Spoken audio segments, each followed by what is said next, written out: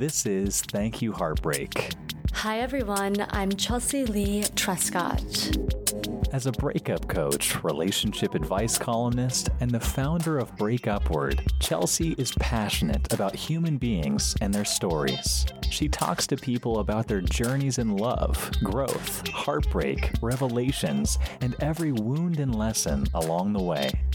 This podcast shines a light on heartbreak, showing you that the most crushing experiences are also your greatest opportunity to become meaningful, relatable human beings. Now, let's get to the heart of it.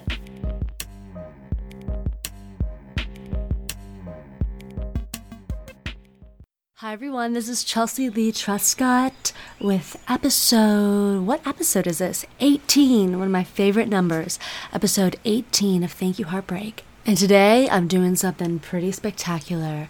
I'm not bringing New York City into this episode. I know you guys have heard honking before, ambulance before, people chattering before, but today that ain't happening. You're just gonna hear nature. I'm in the mountains right now, in North Carolina, in the mountains, and I thought, you know what? What if I just took my mic and I went and planted myself in the woods, amongst birds, chirping, nature. What if that was the real healing trick? You hear that? In all sincerity, I could really use some revelations today. I'm long overdue for revelations. That's how I woke up. I woke up feeling like I had some stuff inside of me that needs to come out, and, well, I won't go too far down that rabbit hole. Only to tell you that I might be recording another episode after this one that speaks a little bit about the sting of my breakup.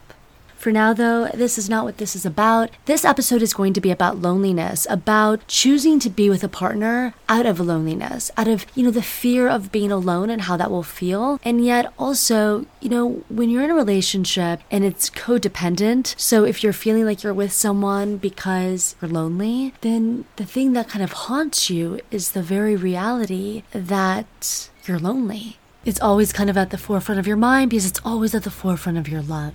So I'm going to be discussing that in this episode. And another reason I've chosen this topic for today and chosen to share really a big part of my story surrounding loneliness and love today is because yesterday was 4th of July. And actually this article of mine, which I published with Thought Catalog, was featured by them on Independence Day.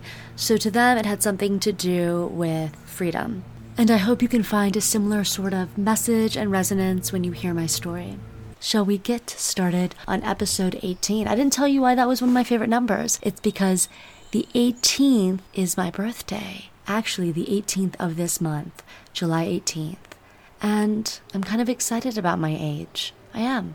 I realized that. I was telling my dad last night. I was telling my father last night. I'm excited about my age because with what I'm doing in my life, I think the age that I'm turning lends itself some credence, I'm no longer a little kid helping people out. I'm an adult. I'm a grown woman.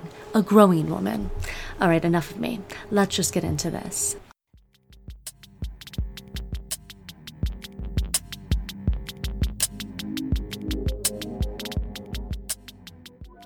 I've fought too often for relationships to last.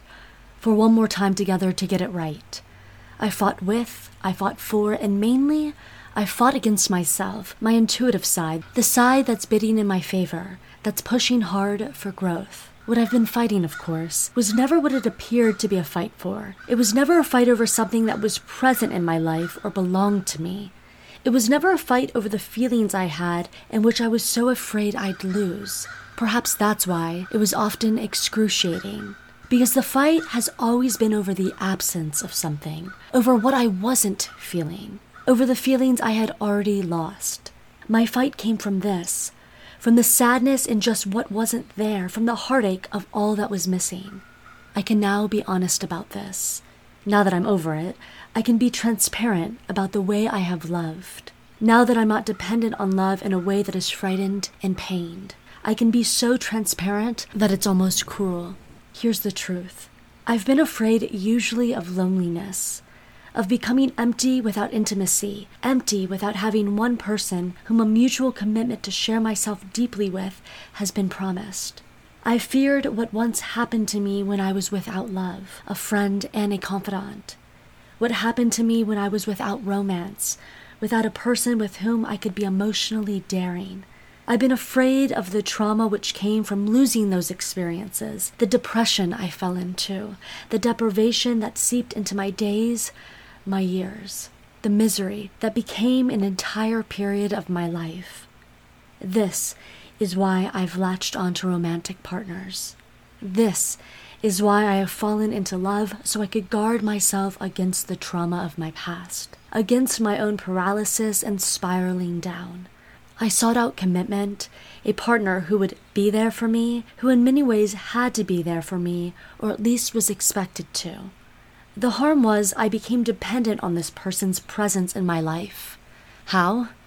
Because I didn't feel comfortable in the world without them. Because I would wait to live, to really even feel alive, until they were around and at my side.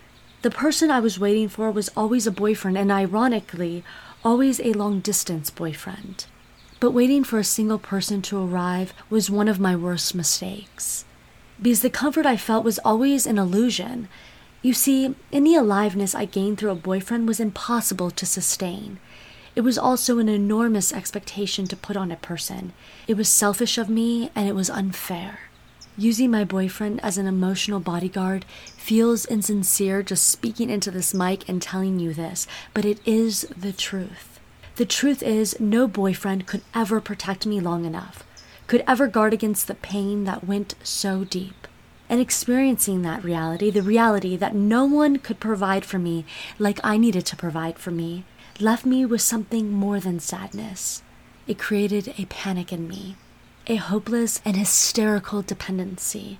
I cried more around the men I loved than God. I don't even know, but they know. They must know. They have to know.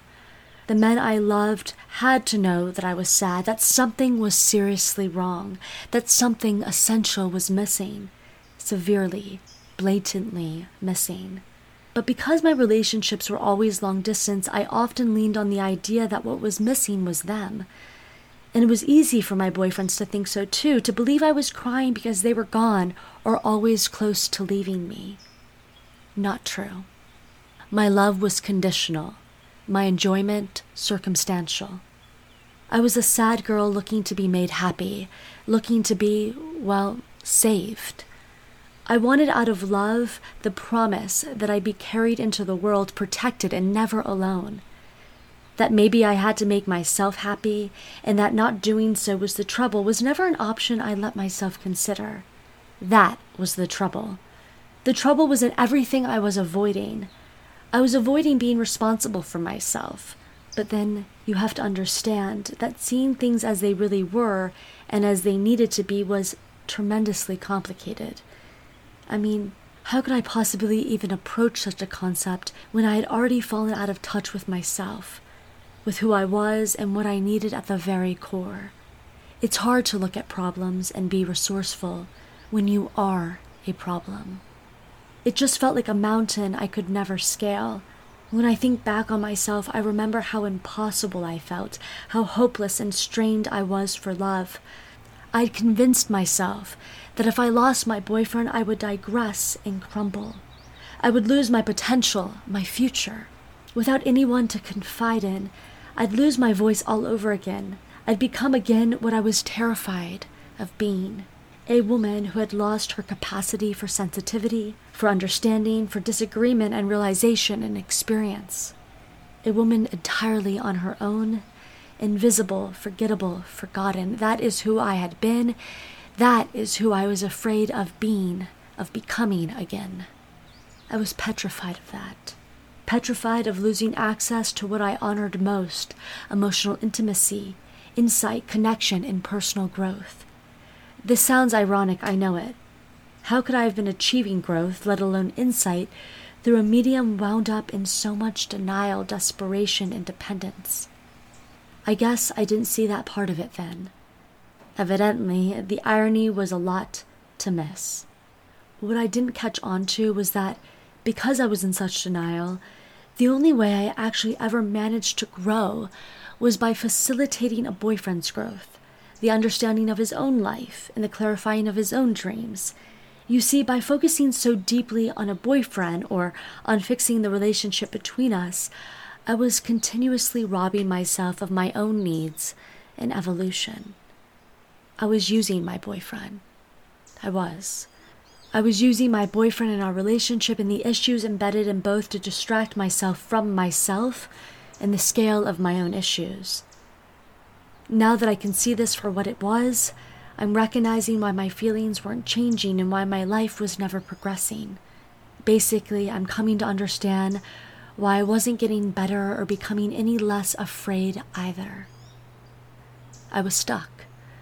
I was stuck because I kept repeating myself. I kept doing the only thing I knew to do, to reach out for a boyfriend, to make a pattern out of long-distance relationships and serial dating, of not letting go and not focusing on myself. Back then, I just wouldn't let myself do it.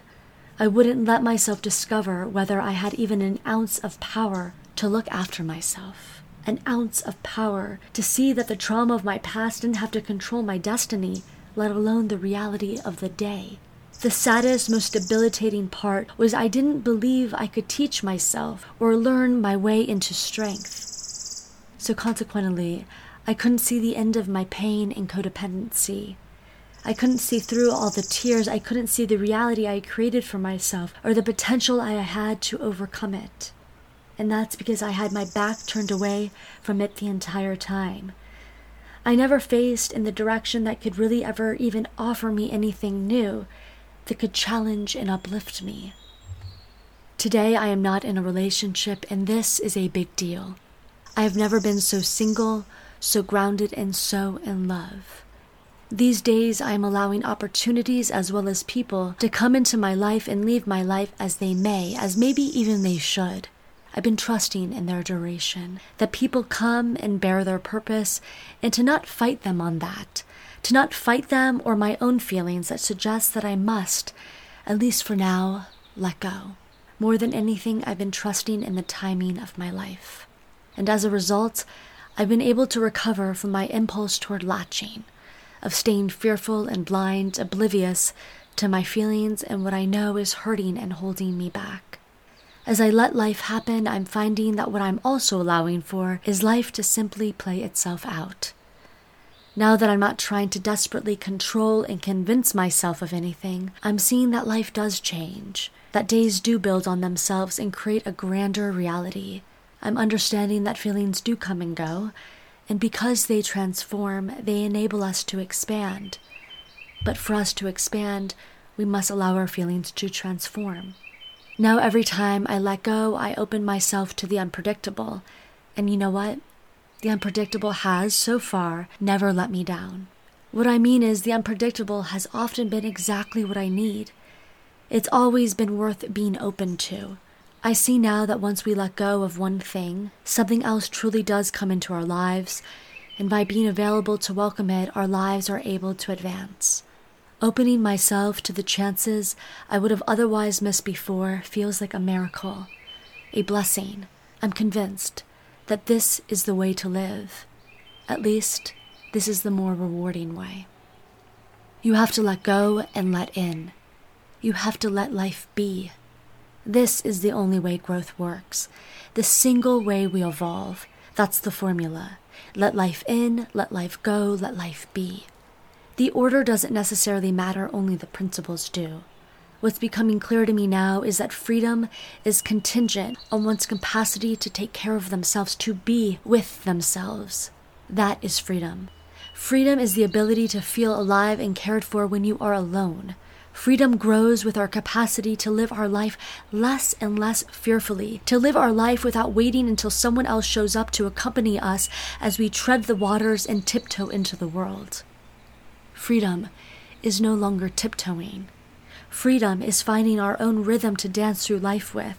What this change has given me is peace of mind and faith, which combined gives me a great sense of presence and optimism. Mind you, none of this means that I've lost my capacity to cry. You heard me on the last episode. I definitely was crying then. I still cry. I cry a lot, but rarely because things are bad, and never because I'm stuck, never because I'm breaking down. These days, I cry because life fascinates me and moves my heart, because I appreciate all that has gotten me here. Yes, even the pain. In fact, especially the pain. I appreciate the pain because it has been the catalyst for all my strength today. It has generated this wisdom of mine that empowers me through life. And you know what I've noticed? Pain is how we become relatable to others. This is so important to me. The kinship, the camaraderie, the contact with people which I've always been so starved for. Guess what? I'm able to receive it now. I don't know why I was ever limiting myself to one person to take in all this with. Why I would ever wait for someone else to arrive when I have the universe exploding with life and lessons and love all on the other side of my door. That's what brings me to tears.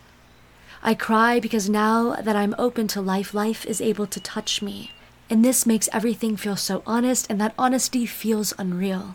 Today I can say I finally feel honest, especially about the relationship I have with myself.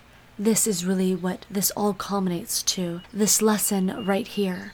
By letting go of my old storyline, by letting go of my compulsion to latch and depend significantly on others, I've been able to release myself into a life where my choices, my mindset, my relationships, and my moments all feel honest.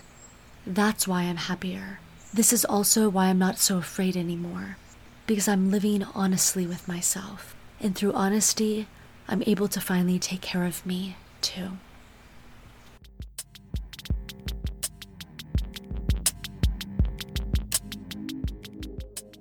Thank you so much for listening to my story about how I overcame the worst tendency in myself and in the way that I loved.